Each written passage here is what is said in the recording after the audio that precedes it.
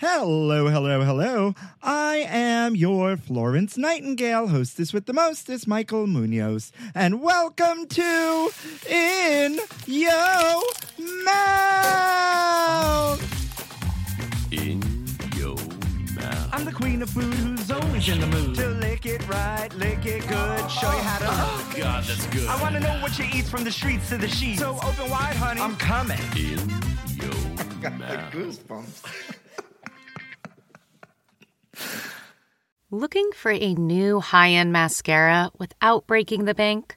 The new L'Oreal Paris Panorama Mascara gives you a high-end lash look in a premium gold luxe packaging. It's all about panoramic volume and fully fanned-out lashes. With its tapered brush, the new Panorama Mascara catches every single lash, giving you the false lash look without any of the hassle. Say goodbye to clumps and flakes, because this mascara is specially formulated to resist them all day with up to 24-hour wear. And the best part? It performs better than Luxe mascaras at only a fraction of the cost. You can buy Panorama Mascara on Amazon today. Getting the smile and confidence you've been dreaming about, all from the comfort of your home, isn't a total mystery with Byte clear aligners. Just don't be surprised if all your friends start asking, "What's your secret?" Begin by ordering your at-home impression kit today for only $14.95. Byte clear aligners are doctor-directed and delivered to your door. Treatment costs thousands less than braces, plus they offer flexible financing, accept eligible insurance, and you can pay with your HSA FSA. Get 80% off your impression kit when you use code WONDERY at Byte.com. That's BYTE.com. Start your confidence journey today with Byte. Hey there and welcome back, folks. Once again, I am your hostess with the mostest, Munoz. And how y'all doing? Folks, we are on the heels of Pride, honey. It is the end of May, and it is stunning in New York City. But I have a complaint. Really quick. I need to get on a soapbox, and then I'm going to quickly get off this soapbox. I know it is a privilege and an honor to be able to afford and live not only in Manhattan, but in the center of Manhattan, in 120 square feet in Times Square. But you have often heard me complain about them building a high-rise across the street that's going to take forever, and the construction starts at like 6:30, 7 o'clock in the morning. But if that wasn't already enough noise addition to an already noisy neighborhood, there's also more construction down on the street underneath me. So when one jackhammer ends, another starts. And now there's some sort of drilling happening somewhere else. I feel like I'm going to get no sleep this summer. But I guess I'm the one to blame because I chose to live in the center of Manhattan. Whatever. I just needed to get it off my chest because it's really weighing on me today because it's a lot of noise. And you can only imagine, like, just the non-sleep of it all. But things that are bringing me joy this week, besides today's fabulous guest, folks, if you haven't gotten into the Pride merch, get into it. My best gal pal Justin and my brother Caesar helped me design some really fun Pride merch. But the best part about the Pride merch and all the merch that's on the website is that all proceeds from if you purchase anything during the months of May, June, and July are going to be donated to the Ali Forney Center here in New York City. The Ali Forney Center is a place to protect homeless, lesbian, gay, bisexual, transgender, and questioning youths from the harms of homelessness and empower them with the tools needed to be independent. They do a lot of great work, and I've been trying to figure out a way to give back to the community that I love so much. And this, I thought, was a great idea. And plus, you get like some cute merch on top of it. So go check that out at themunoz.com/mouth merch and help me give back. You know, why not? Especially since our rights are being questioned and challenged on the daily. Why not, support the gays, right? And support the LGBT homeless youth. And that's it for the intro of this podcast today, because I want to get to the getting on, because today I am really, really excited for today's guest. I have deep dove into all the things in this person's life. So without further ado, please help me welcome the one, the only John DeBarry. Say hi. Hi. Wow, that's quite a Quite an intro. Oh, well, you're welcome. You're welcome. You're welcome. I have obviously had my coffee this morning. And you seem a little subdued. Shall this be an ASMR podcast kind of day? I always get like really like breathy when I talk into my mic. It just feels very reverent. Like I got to talk. Listen, I will pull up a shirtless picture and live for this vibe of you. We can do this today, John. Yeah. Well, first and foremost, thank you so much of giving me of your time, giving me some time out of your very, very busy schedule. It is an honor to have you here. I can't thank you enough. But John, before we get to the getting on, I need to do what I do. And in the grand tradition of In Yo Mouth, I need to wish you happy National Brown Baguette Day. This is Brown a National Food Baguette? Day. Yeah, Brown Baguette Day. Like, I'm assuming put things in a brown bag. Do like kids still take lunch to school in brown bags? Is that a thing? Yeah, I'm trying to think like what industry PR firm lobbied the government to make it this. Like, is it the brown paper bag industry? Is it Lunchables? Maybe. Not a sponsor. I mean, Baloney's behind this. yes, Golda Meir's younger brother, Oscar, is like fully behind this whole thing. Was that a stretch? No. Jimbo the Baloney drag queen is behind this. I don't know. Did you take brown bags to school? We took brown bags I to think school I did. for sure. Yeah. Yeah. We had They were lunch. like they were little like wax paper bags. I don't think I had a whole bag that encompassed everything. I think it was just like individual things like in my bag, like my backpack or something. Oh, like no, we had lunch boxes for sure at some point. I think I had do a remember lunchbox too. I do remember a brown bag moment here or there, like if we were on the go and it needed to be quick and it wasn't a whole production. It was like, here is your ham and cheese sandwich. Have at it. Did you have a favorite school lunch? I mean, I guess this is where brown baguette days go, right? Yeah. My school lunch. I was like a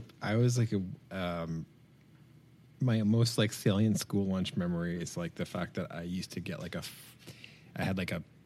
don't think we were allowed to like bring lunch to the school that I went to for most of my elementary school years.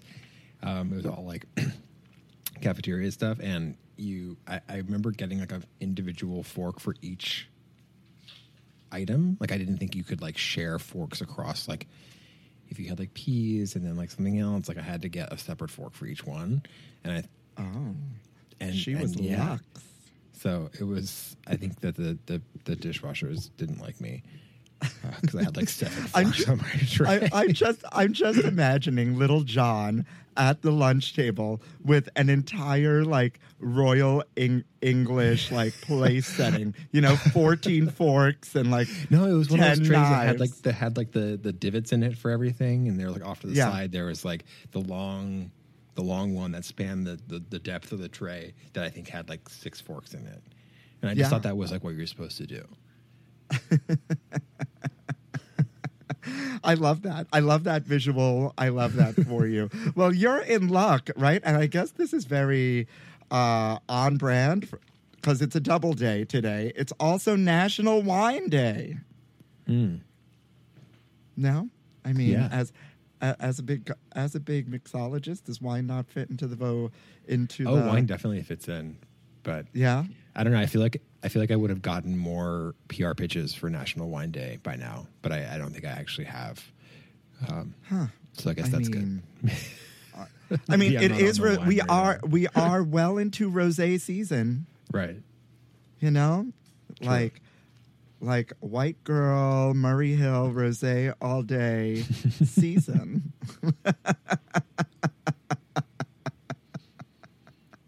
Well, I mean, I don't know. I think this was a flop of a National Food Day for sure. Because I'm still waiting to meet the person who actually created all of these things at Foodimentary. But you know what? No matter what you celebrate, whether it's Brown Baguette Day, National Wine Day, or fried bologna, we celebrate you this day.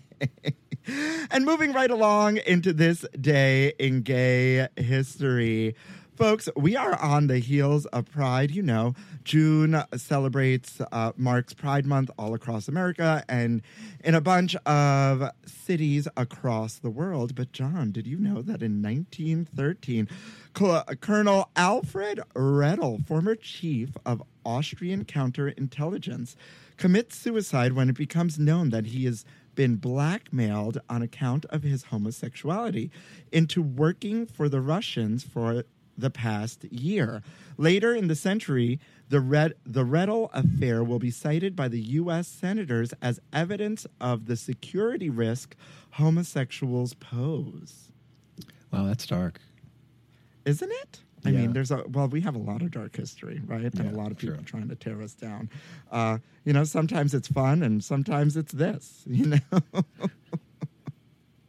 I mean, on the upside, in 1978, more than 15,000 gay men and lesbians attend a special gay night at Disneyland to benefit the Los Angeles Gay Community Services Center. It's the That's largest nice. Is that private the first party. one? Don't they What? have a gay days now? Doesn't Disney have like a whole gay days? Yes, but it's all controversial because they donated all that money to all Right. these like terrible things and terrible politicians, and then they're like, "Oh, sorry, we did that. Now we don't want to do that anymore." It's like, wait, what? They're hedging their bets. I mean, listen, especially during Pride Month, but this podcast celebrates Pride 365 days of the year, and with everything going on in the world, especially with our rights being challenged on the daily, keeping our history alive is more important than ever. And going back to the Pride merch, one of the shameless plug, but like the money's going someplace good.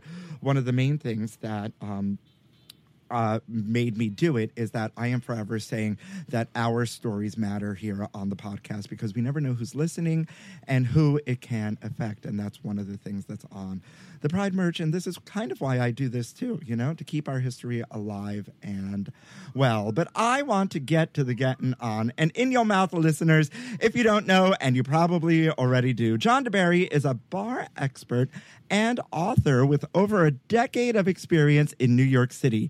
He is the creator of Proto, a line of zero-proof botanical drinks, as well as a co-founder of Restaurant Workers Community Foundation, which is dedicated to supporting structural solutions to the quality of life crisis facing restaurant workers. John is also the author of Drink What You Want, the subjective guide to making objectively delicious cocktails. He's a freelance journalist and is Food 52's first resident drink expert. Welcome. Such a resume. John, I want to start at the way we kind of met via the Twitters and over this charcoal in cocktails drink that really set cocktail gay Twitter ablaze, like food Twitter ablaze, which I thought was a weird and very funny way to kind of discover you and get really into like talking with you. Charcoal in drinks, like why? I'm always so Why do we need? amused. I'm always so amused by my like Twitter life is like things I think are going to be like huge hits just like die, and then I fire off some like unhinged thing in like the waiting room of the vet, and it goes like multi-platinum, and that was one of them. Where I just never think, I just like, this is just a throwaway comment that's not going to go anywhere, and then like I'm in like a BuzzFeed roundup. It's really funny. Well, the funny thing about it was you were talking about it, and I was getting all those same PR emails that everybody talking about it was getting. And I was like, this is ridiculous. Yeah. I mean, I feel like it, like maybe 2010, you could get away with charcoal in your cocktails, but knowing what we know now, it's pretty horrific. And just like really, I mean, I don't know. To me, I don't want to say it's unnecessary because the way that a drink looks is almost as important as the way that it tastes, especially in our like visual social media age. But getting there using activated charcoal, which can wreak all kinds of havoc on the inside of people, is not it. Not the move. Yeah, I mean, I fully agree. I mean, so like, let's say it's just not it, right? No. When and how did this cocktail journey start for you? Like, you are the cocktail queen. I guess so, I've noticed yeah. throughout the internets. Well, it's like, how far back do you want to go? I mean, like, sort of more acutely, I got my first job bartending in 2008. 2008. I just like was sort of randomly thrashing around for someone to hire me, and one of my good friends from college was part of the opening bar team for PDT, which is this little speakeasy kind of thing in East Village. And I didn't expect to get a job there. I just sort of was like, hey, are you hiring? I don't really have any experience. I don't know anything about cocktails. And my friend was like, yeah, sure, why not? And so I just sort of snuck in right before the bar really got to be where it is now in terms of being one of the cocktail destinations. Back then it was really more of like an industry neighborhood, lots of like chefs and, restaurant-y people and bar people would come in, but it wasn't like this overrun kind of thing that's in, that's everywhere. That's sort of on everyone's bucket list when they come to New York City. So it was a lot. Is it still easier. open? Oh yeah, definitely. Yeah. So, in your mouth, listeners, if you don't know and you're not in New York City proper, PDT stands for Please Don't Tell, correct? Right? Yes, that's one of the things. But things it stands for. But so it's through a phone booth in a hot dog shop. Mm-hmm. And so you need a reservation, and there's like a way to get in, and it's a delicious hot dog shop. Oh my God, Criff Dogs. Delicious. I haven't been there in a million years. Yeah. Oh my God. You just took me way back. So you got your start at PDT, and how did it evolve from there? Like, take me through the journey of like, I need a job, and now I'm in this fancy speakeasy, to I'm like the mixologist to the stars here. You know what I mean? Yeah. I mean, it was like an industry kind of insidery haunt, so to speak, and unbeknownst to me, there was someone who was a writer for the New York Times was sitting in front of me one night, and I didn't know anything about anybody. I had no idea, and I was just sort of rattling off about something, and then this person described me as a courtly bartender, and then sort of mentioned what I was talking about, and I put the pieces together, and I was like, wow, courtly is like one of probably the best euphemisms for gay I've heard ever since. So I was the courtly bartender. And so I was like, this is interesting. Like, would have never dreamed I would have even be obliquely mentioned in the New York Times through bartending. And then I got, like, a couple weeks later, maybe a month or so into, beyond that, there was a photo shoot for the New York Times, and they were doing this like story about bar regulars who went out and had this like nerdy cocktail thing, and I just happened to be the bartender there, and I got this like really awesome picture in the New York Times, and like my name was printed. I think I had a quote or two, and that was like pretty good validation for like, maybe this is something that it's worth pursuing. It's not just like a placeholder job for while I was studying for the LSATs, which is what I was doing, and yeah, it just sort of quickly. It's something I ended up being really good at, even though I'm like pretty antisocial and like don't love being around people or talking to people. It's just sort of this interesting kind of stage transformation where you just become this other person, and I was really good at that, and it was fun, and I mean, it doesn't hurt that it was like probably one of the best places to work as a bartender in the world, so that helped a lot. And then I just sort of saw it as I quickly kind of reconfigured my like concept of my career path around this idea of working in the restaurant industry, and just started studying and reading books and just really diving into it. And sure enough, I got a job. My other bartending job, I split my time between there and Momofuku Sambar. I was there twice a week, and then that restaurant group was pretty small when I joined, and it was growing really rapidly. And so I sort of hitched my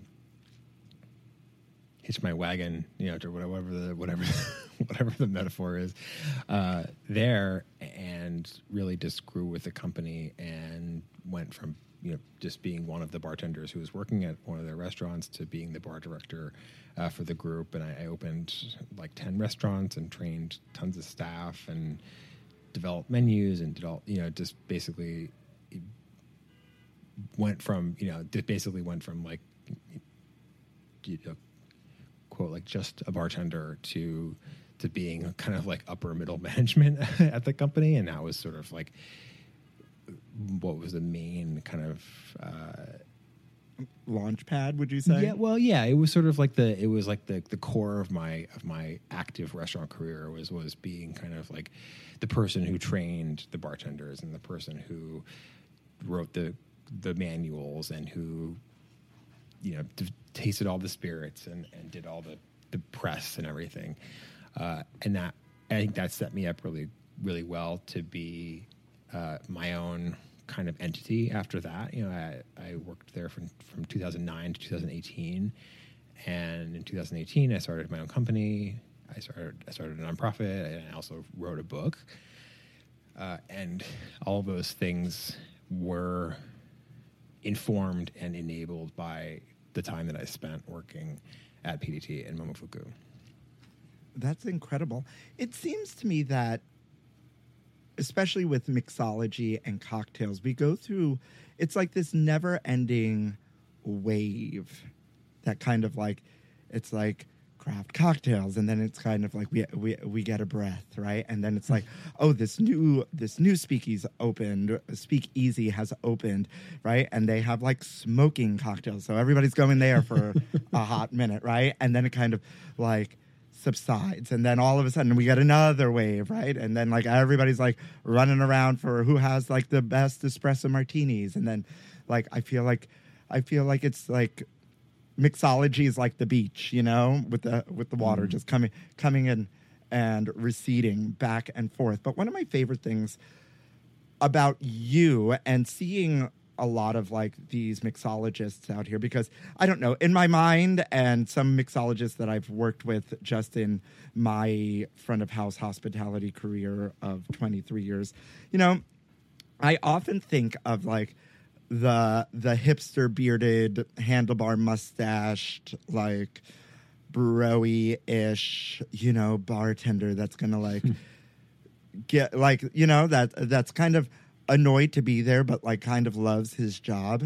I was kind of that a little. Or were you? Because that's not the vibe you give. The vibe I've from just doing the little bit of research I've done is that like it's this queer presence. It's the lipstick. It's the dyed hair. It's the out and proud. Is that not present in or was that not present beforehand? I mean, I was always like this, so to speak. Mm-hmm. But I was definitely like a bit more like assimilated, a bit more like passing in the beginning of my career, especially at PDT. Not because it felt like I needed to, but just because that was like the vibe of the place, and we had a uniform kind of, and if you look at these, like what the picture of me from the Times from like 2008 or whatever, it's like I just kind of look like just some guy. I don't have the hair is my normal color, natural color, whatever. No lipstick. I'm wearing kind of like black jeans maybe and like a vest, tweed kind of vesty kind of thing. And then I think it took a while to sort of like assimilate what I had learned from the people who trained me in terms of like not necessarily being grumpy. I was never like a grumpy bartender, I don't think, but it was more of just like there's that stereotypical image of the bartender who's like, you go to their bar and you ask them for a recommendation, or you ask them for like a drink a certain way, and rather than just being like obliged and getting whatever it is that you're asking for, the bartender is like, well, like, here's why what you asked me for is bullshit and you should actually have something else. Like, I was that guy. Like, I did that. And then I realized that was a lot of work, and I was like, you should say yes, and it just like makes your life so much easier. So I was that for the beginning. And I think part of what kind of cracked open the facade, or whatever, the kind of lavish identity visually that I currently inhabit, was working at Sambar, which is such a totally different vibe from PDT. Like, it's talking about, this is like a place where people had like tattoos up their face, and they had, you know, crazy hair, and they had, people just look so different. And it was like this very, like, I mean, for lack of a better word, like hipster vibe, like hipster East Village, you know, late aughts vibe.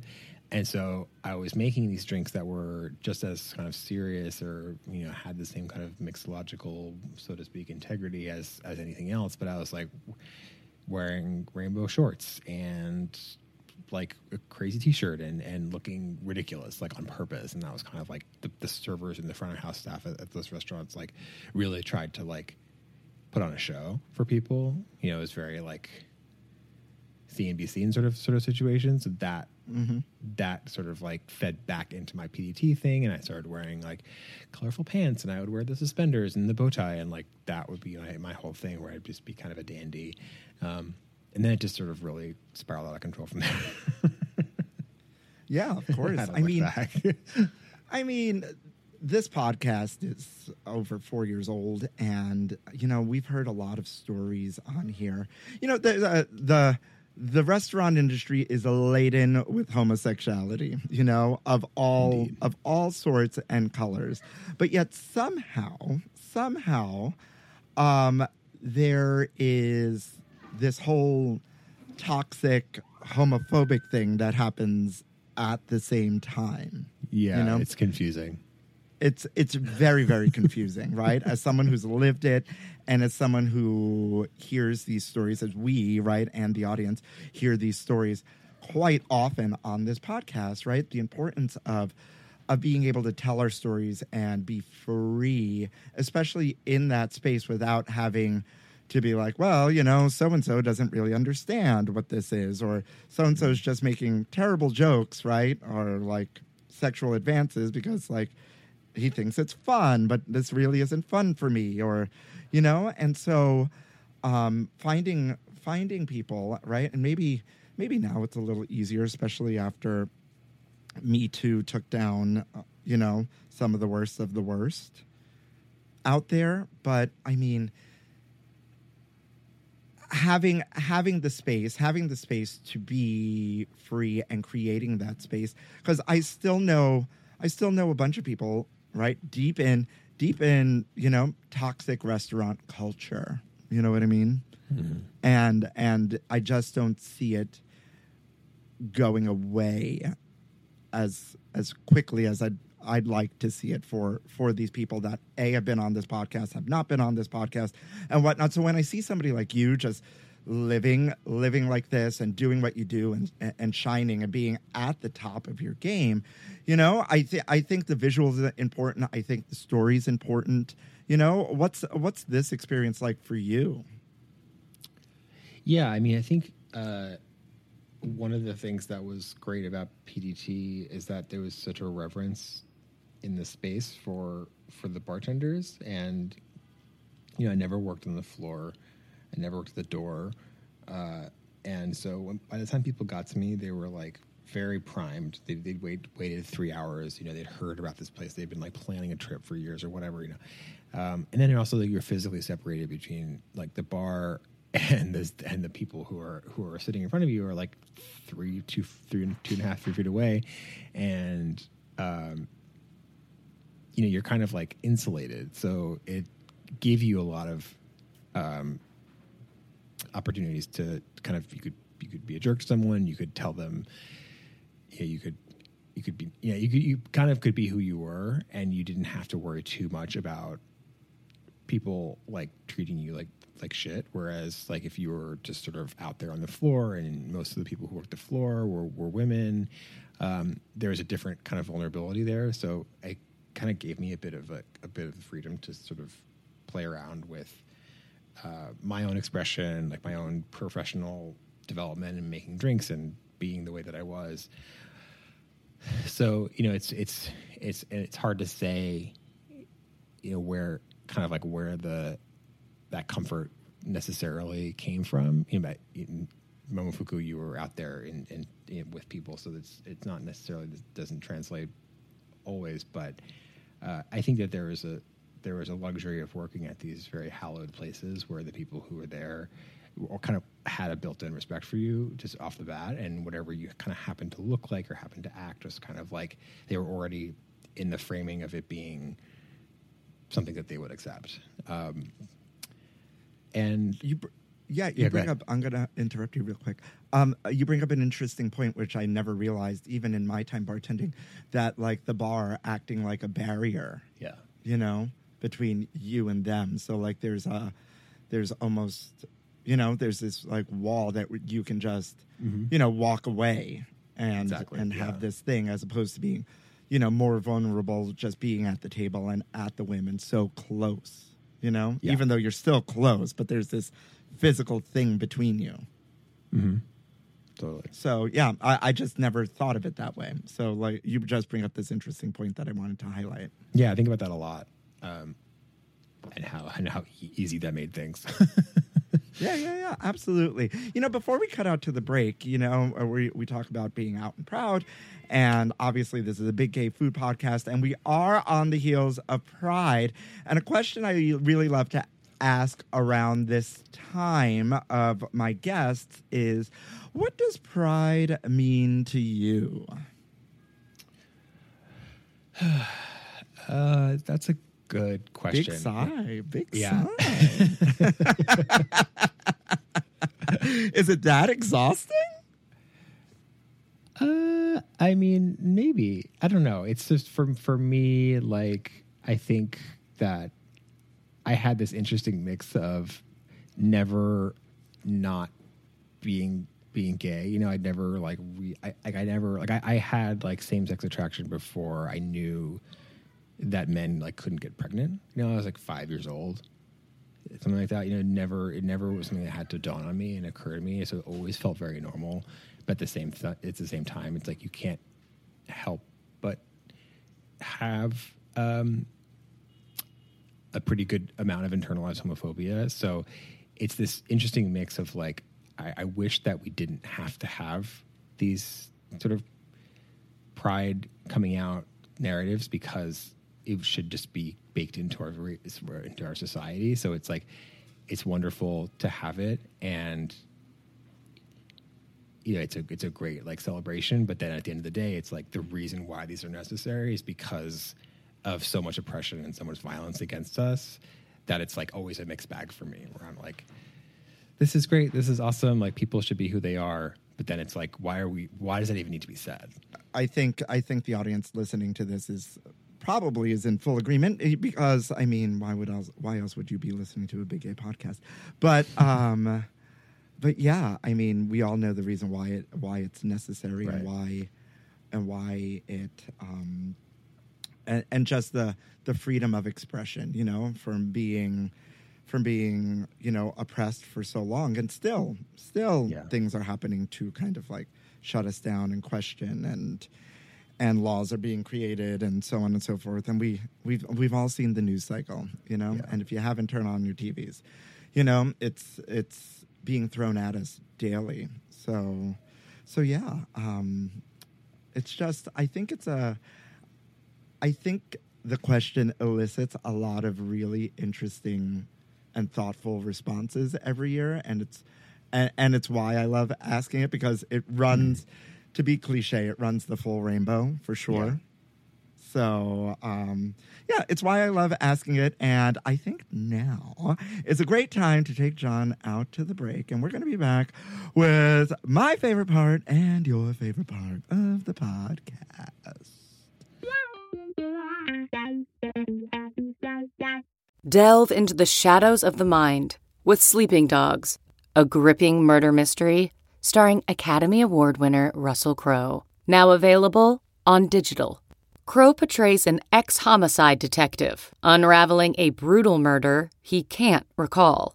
Uncovering secrets from his past, he learns a chilling truth. It's best to let sleeping dogs lie. Visit sleepingdogsmovie.com/Wondery to watch Sleeping Dogs, now on digital. That's sleepingdogsmovie.com/Wondery. All right, John, I hope you're ready for my favorite part and the audience's favorite part of the podcast. A little something we like to call Food News Updates. Food news, honey. You ain't ready, girl? Spill the tea. News Update. New York City airport bars can't charge you $27 for a beer anymore, thanks to the new food pricing rules. The fact that these people thought they can get away with charging $27 for a beer is ridiculous. Wouldn't you agree? Yeah. I mean, I've never had a $27 beer at an airport before, but what is the rule? So apparently the Port Authority of New York and New Jersey said menu prices seen in some viral social media posts were totally indefensible. And come to think of it, there used to be a gay pool party at the Grace Hotel near me here in Times Square on like Wednesday nights a long time ago. Wow. And I remember ordering like an Amstel Light or something because, you know, hotel drinks are innately expensive to begin with. Right. And I remember it being like an $18 Amstel Light. Do you know how many Amstel Lights you can buy? You can get like a case. Yeah. At least. So last August, the Brooklyn man went viral after tweeting a picture from LaGuardia Airport restaurant that charged $27.85 for a single glass of Sam Adams Summer Ale. I mean, what? There was a bargain option. The bargain option was $13.05 for a Michelob Ultra. Do you know how many Michelob Ultras you could buy for $13? You could buy zero for $0. Yeah, you could. Even better. But a second traveler shared a photo of a $10.90 serving of French fries from Newark.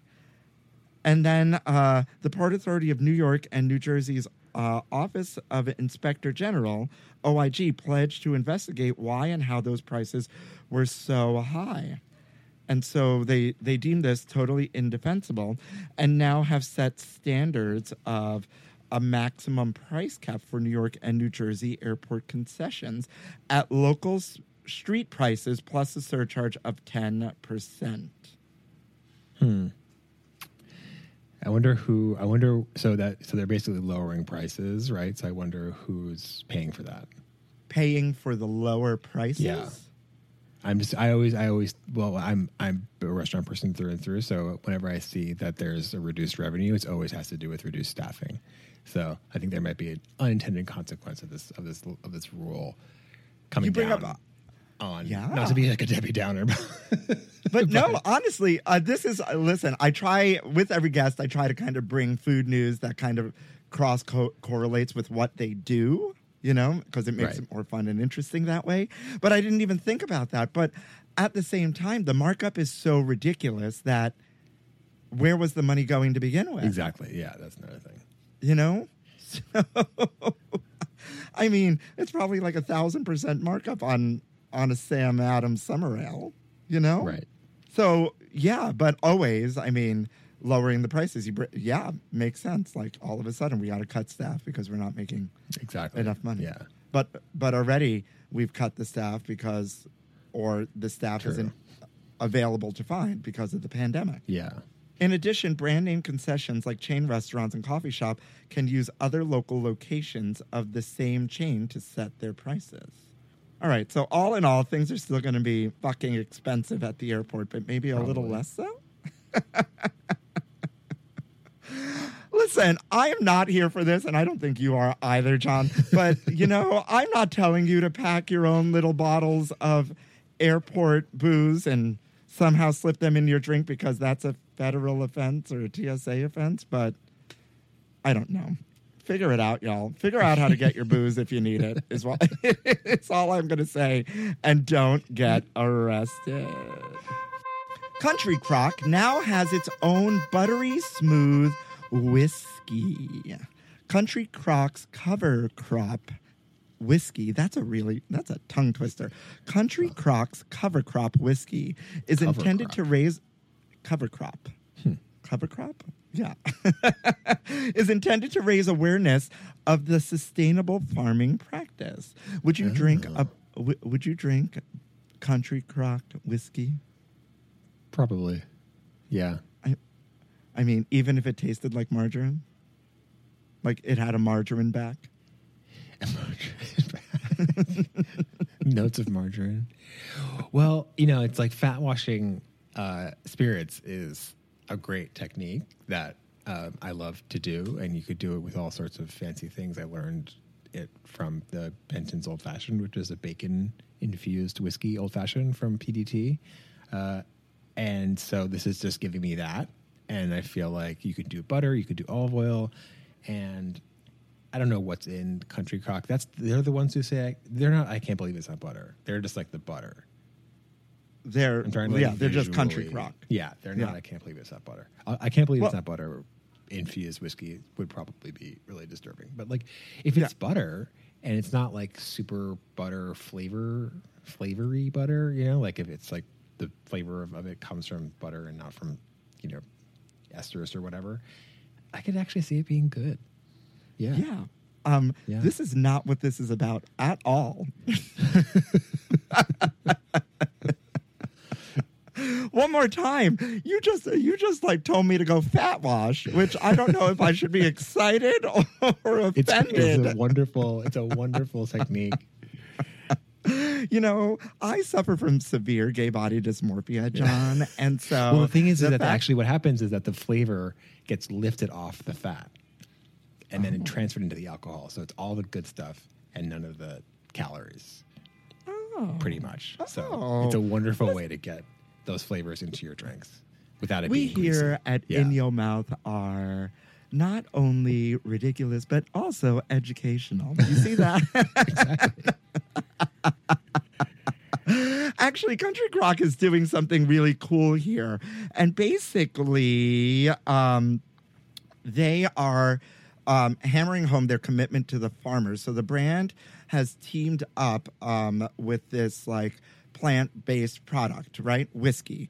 And so the whole deal is to promote cover crops because it's a sustainable farming practice. And I just learned this today myself. Is that when they plant like soybeans to like make it to like rebuild the soil after they harvest it from other stuff? Yes, but I think Country Crock is made from soybeans, right? So so if they keep planting it, the farmers struggle with soil fatigue from repeated harvests, resulting in erosion and lack of nutrients.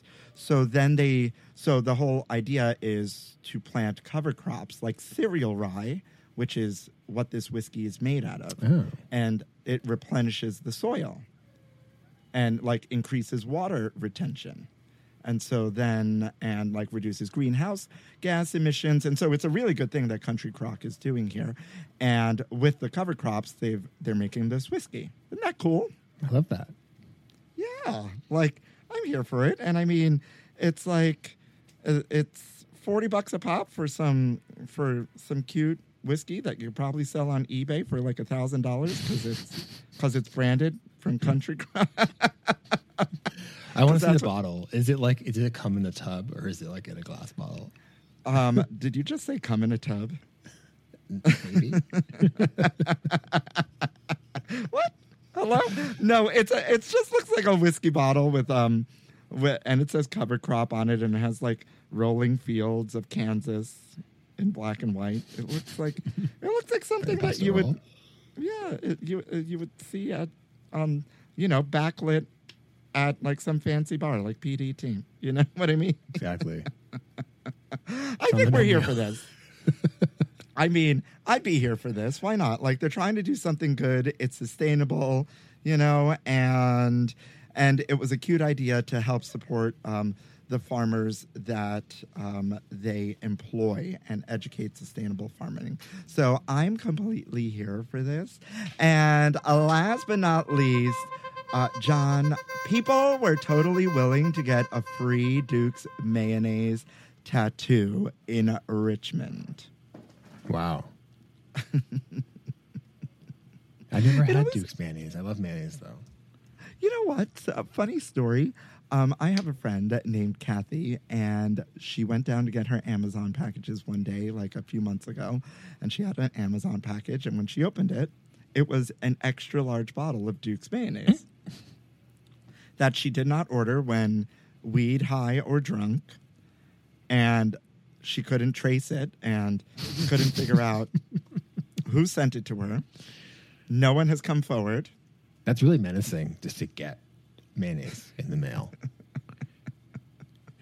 Right? Yeah. And I said, well, it's good mayonnaise. It's supposed to be delicious. So, I mean, I've heard, I don't know if I've ever had Duke's I don't mayonnaise. think I've ever had it. Yeah. Everybody says, well, mayonnaise is controversial. Are you a mayonnaise girl or are we not? Are we not? Very mayonnaise girl. Yes. Like, me Yeah. too. Give me all the white Yeah. and creamy. For sure. But, like, I mean, people are really offended by the sight of mayonnaise. I never understood that. Yeah. Yeah. But, I- more for me. I don't get it either. But you know, whether you're getting ominous large jars of Duke's mayonnaise in the mail or not, you know, last Friday the 13th, Duke's randomly announced on Instagram that they were partnering with Yellowbird Tattoo to fill free tattoo spots. And so they got over 1,000 requests just to be on a wait list. And they got a choice of 70 people got a choice to be inked with one of these free Duke's related designs that like they couldn't change. It was all flash, but old school tattoo art. It's what I call like Coney Island art, right? I'm sure there's like there's an official name for this kind of tattoo art that I don't really know. But it either had to be placed on an arm or a leg, and the size of the tattoos couldn't be altered from how they were drawn on the flash sheet. And there was like, you know, somebody holding like a knife full of mayonnaise with tomatoes. There was like a Duke's skull. There was all And do you sorts of get things. like free mayonnaise for life? That would be nice, right? Right? I mean, there was a snail with a jar of Duke's instead of a shell, or the words "death before Hellman's." Amazing. Wow. I would get one of these tattoos, especially a death before Hellman's. Even though I'm a big Hellman's fan, that's hysterical. I don't know about you. I think we're here for this, and I think that's the best way to end Food News Update. A little something to carry you through the rest of your day, John. Yeah, just visions of mayonnaise. Visions of mayonnaise The next 24 tattoos. hours. You know? I mean, visions of mayonnaise dancing in your head. Oh my goodness. John, I want to dive into, before we close out, your fabulous non-alcoholic cocktail, Proto. What made you make a non-alcoholic beverage? There were a lot of reasons, but mostly because it was difficult. It's really easy to make a drink with alcohol that tastes great and people love. You know, it's setting aside the fact that alcohol is generally enjoyable for people to drink. It's very great at carrying flavor. Like I said, like you can't infuse butter into water, but you can infuse butter into whiskey because of the alcohol. So it carries flavors really well. And so it's very easy to put together a complex, stable, you know, shelf stable drink that is enjoyable. But if you don't have alcohol to rely on, both from a flavor perspective and, you know, functionally and with all that other stuff, then it becomes really difficult to do right. And it was something that not a lot of people had done right back when I started doing this, like 4 years ago. And so I just saw it as a challenge, and I had been really interested in non-alcoholic drinks for a long time. Like I said, for all the technical reasons, but also from like a hospitality and accessibility standpoint. You know, not being able to serve something for everybody seems like a pretty big oversight. You know, if someone comes in and they're like, "Well, what do you have without alcohol?" and they're like, "Oh, well, just some sparkling water." You know, it's kind of sad. Or and like it's soda kind of from a rude. gun. Yeah, you know? exactly. So it was about giving people options and taking all the things I had learned in my bartending, you know, career and applying them to something that you could put into a bottle and give to anyone. Yeah, I think, you know, there's a big, I don't want to call it a trend, a movement. There's a big movement with non-alcoholic spirits and drinks happening. I've seen and happening for a while. Is it here to stay? I mean, I know you own I think so, this business.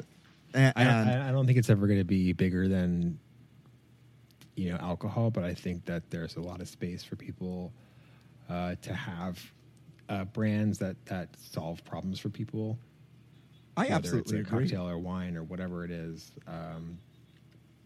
And I think that, yeah, I think it's a self kind of replicating or whatever self-supporting trend where you create more brands, they give more ideas to people kind of take the category more seriously, and then that feeds back in. And so I think you'll just see it sustained, and it's probably not going to go anywhere. Yeah, It's not going to go the way back to the charcoal. Let's just put it that way. Yeah, hello. Thank you for bringing us full circle. No, I back in when doing like, you know, booze-free January and whatnot was like all the rage. And I'd still be going out, and, you know, a lot of like the gay bars don't even have non-alcoholic beers. Nothing, yeah. Nothing. Like we did. I remember doing a specific tour of all the gay bars to see which ones carried non-alcoholic anything that wasn't soda or water, and it was like 2. Yeah. And even one of them, they were like, "Yeah, we think we have that," and they had to like dive deep for it. And now I've seen, you know, years later, I've seen a couple bars throwing non-alcoholic nights, like non-alcoholic parties for like, or sober parties. Hello, for the sober community, and sponsored by, you know, a non-alcoholic like spirit brands. Yeah. So I think, yeah, I absolutely love that, and I think it's a missed market, at least within the gay bar community, that this isn't happening more, you know, because there is a whole sober community, Yeah. whether it's a life choice, a necessity, or like, you know, you just don't like booze, that is untapped, you know. And I'm surprised that more of these parties and more of these events and more of this isn't available out there. It's you know, I'm staring at your Proto website, and it's very it just captivated me for a moment because there's a lot of moving things. It's very pretty. It's very, very pretty, and I can't wait to get my hands on some. It looks delicious. What's next for you? Gosh, I'm writing another book right now, so it's coming out next year. And that's, yeah, and then just more of the same. Yeah, I love that. Yeah. I love that. Well, tell the kids all the social handles, including the OnlyFans and the all Twitter, and where they can find you, where they can support you. Give them all the things. Yeah, I think the best thing is probably just johndeberry.com. I actually update my website pretty regularly, which is kind of surprising to me because I have no discipline. But yeah, johndeberry.com, and then on Twitter and Instagram, it's JND3001. That's right. And I will link that out in the liner notes for sure. In Your Mouth listeners, big shout out and thank you to John for coming on and giving me of his time today. It was so special, and I'm so grateful to have you here, John. So thank you. Thank you. So much. Other than that, get into John DeBerry. Go show him all the love. Go out there and, this would be, the bottle's beautiful too of Proto. So this would be a great thing to bring to all the summer events, Exactly. I think this would go over really well, as something like really cool and interesting to bring to your summer events, as opposed to being like a basic bitch and just bringing some Casamigos or some rosé, guys. Like, let's think outside of the box, y'all. Other than that, get into the Pride merch. Like I said, all proceeds for the months of May, June, and July are going to be donated to the Ali Fournet Center. And it took a lot of time and a lot of work to put that all together. So go check it out at themunoz.com/mouth merch. And other than that, happy Pride, y'all. Pride is next month. We are going to be partying the month down. Look for special Pride content. And as always, thank you for listening to In Yo Mouth. In your